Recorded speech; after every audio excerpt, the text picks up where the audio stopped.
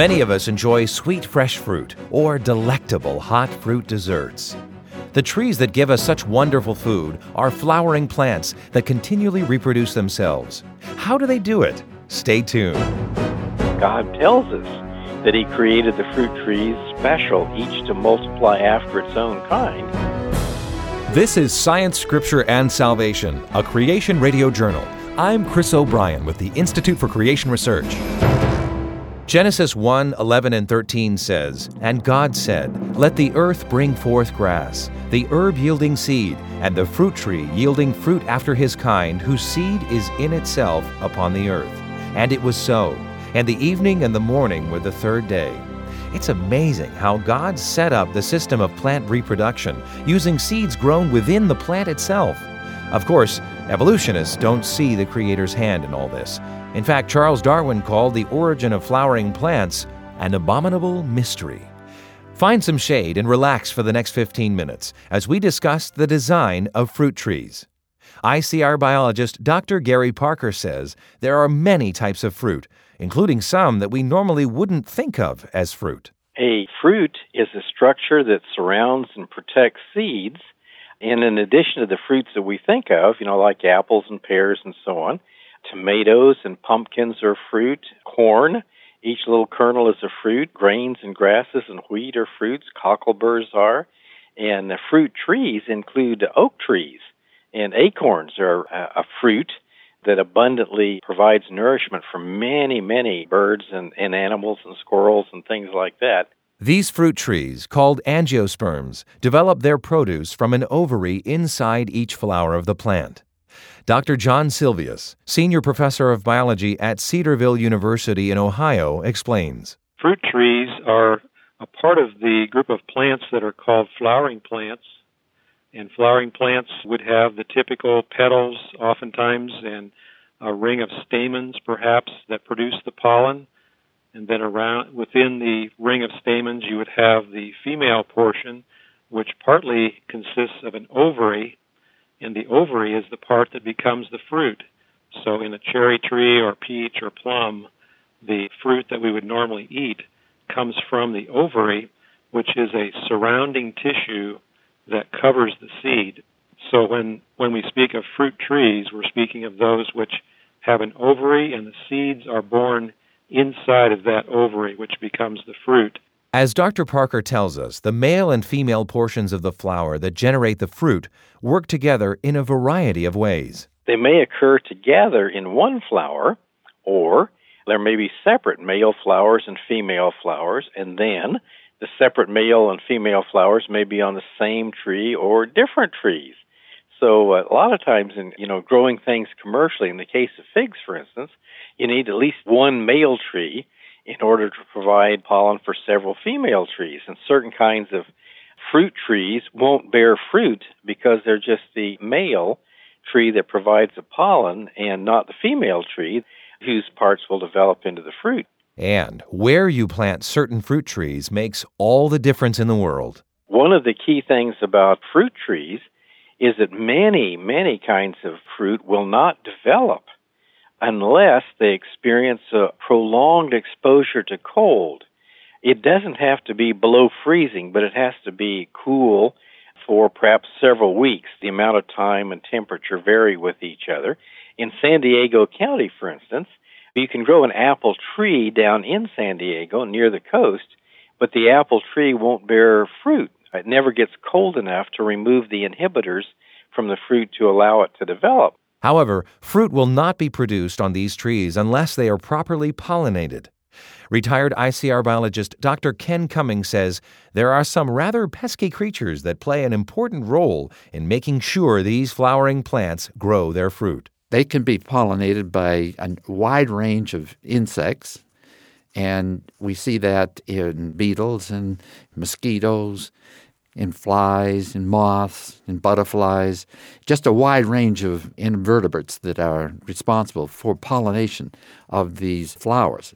For the most part, angiosperms are not self-fertilizing, so they require some vector to take the pollen from one flower and transport it to another flower on another plant. While pollination is an important part of fruit production, what about the dispersal of seeds after the fruit has grown?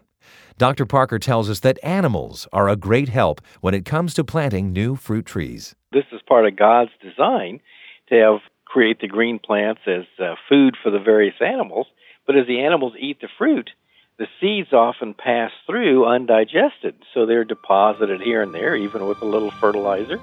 And so it benefits the animal, gets the nourishment of eating the fruit, and then the fruit tree gets the benefit of being scattered about all over the place. Dr. Silvius tells us that some angiosperms have a different way of sowing their seeds. Other fruits that do not become as much of a food supply for animals might use other mechanisms for dispersal, such as maples and ashes. These trees produce fruit that form wings, and so you have the maple typical helicopter-type seed that many are familiar with, blowing in the wind. The wing itself in maple is formed by the fruit, which develops partly into a wing structure. So here, instead of a very attractive food supply, the fruit becomes a wing that can carry the seed off in the wind.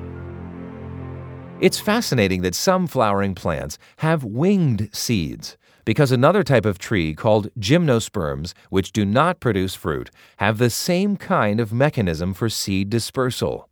Dr. Silvius. This raises an interesting challenge to evolutionary biologists, because it turns out that conifers, which are naked-seeded plants, such as the pines, spruces, the larches, hemlocks, these conifers have no ovary and therefore no covering on their seeds, and they're called gymnosperms. Yet they do have winged seeds, amazingly.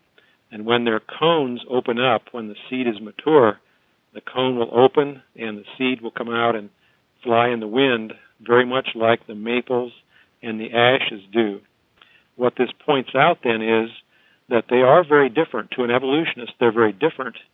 They evolved along different lines. They must have had separate genes that actually were responsible for the development of this wing in two very different forms of the anatomy, and therefore they would assign this to convergent evolution. In other words, we have evolution from a common ancestor that eventually diverged into two very different lines, that is, the conifers and the fruit trees, and yet both of them come up with a wing through supposed evolution. That is, they converge on the idea of a wing.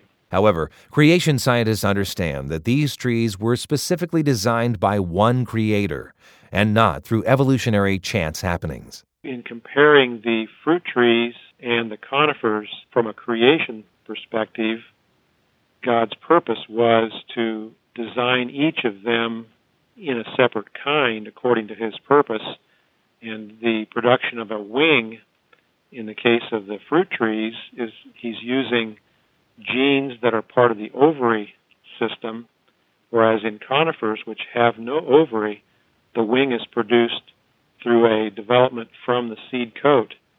So you have two very different sets of genes responsible for the wing in these two very different kinds of plants, and suggesting that these genes would come by mutation and random processes and undirected natural causes is a major problem for evolution.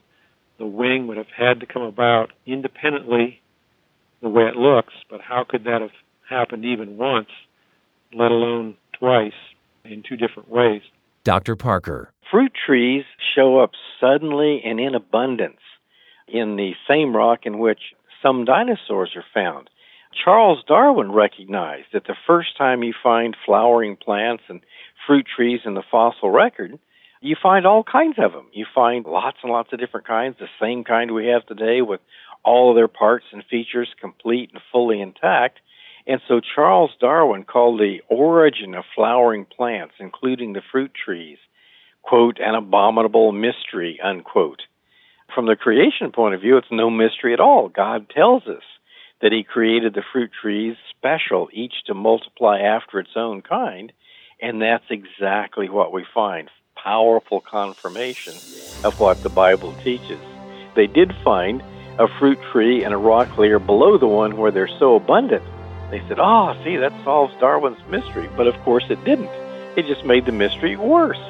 And so you still had a fruit tree as a fruit tree, even back earlier. And so that was no help at all to the evolutionists, just more confirmation that God's Word is the surest guide to understanding God's world. Fruit is a wonderful food that is enjoyed by many. However, man uses fruit trees for more than just nutrition. Dr. Cummings says these flowering plants not only satisfy our hunger, but are also lovely to behold. Fruit trees, for example, are used frequently in plantings around homes or in gardens or in open forested lands for beauty. Their form and their colors and the shape and change of their leaves and color are just wonderful, beautiful attractions for mankind who can appreciate them. So part of the purpose of these trees is for aesthetic beauty, not only for nutrition, but to be pleasant to the eye. They also are important in being boundaries. They could be used in hedgerows for breaking the wind or shielding the sun or for keeping noise out. They are very important for shade as well as for moisture, not to mention that, like other trees, they are producing oxygen, so they're increasing the oxygen or the flavor or the smell of the air around us. Dr. Parker says fruit trees are also a source of some beautiful and useful building material. You know, the hardwoods like the various kinds of oaks and cherry wood and mahogany and things like that, wow. Just fantastic for building and for furniture, shipbuilding, things like that. So it's no wonder that civilization has generally grown up in association with fruit trees and hardwood forests. It just has a lot of benefit to us. Fruit trees do provide us with excellent food, shelter, and clean air. But there's one very special fruit tree we should learn about that was in the Garden of Eden and will also be in the New Jerusalem as well. Dr. Parker tells us about the tree of life. After we sinned, and our sin brought death and separation from God, God put angels to guard the way to the tree of life, lest we eat and live forever. I used to think before I was a Christian that was cruel of God, but now I realize God didn't want us to live forever in sin. He wanted us to live in a restored relationship with Him. And so when we think about fruit trees, we can think about the ultimate nourishment from the tree of life itself that will sustain us forever and ever in a risen relationship with our risen Lord. As our program comes to a close, we hope that you've been encouraged. It's our desire at ICR to show that the Bible can be trusted, both historically and scientifically, and to give facts that will build your faith. As Christians, we need to understand the scientific basis for our beliefs. We pray that this program will aid you in your discovery of science and the Bible. You know, most people aren't aware that today there are thousands of scientists that are convinced of the truth of biblical creation and not evolution. Our non-denominational ministry aims to restore and strengthen the Genesis foundations of the Christian faith.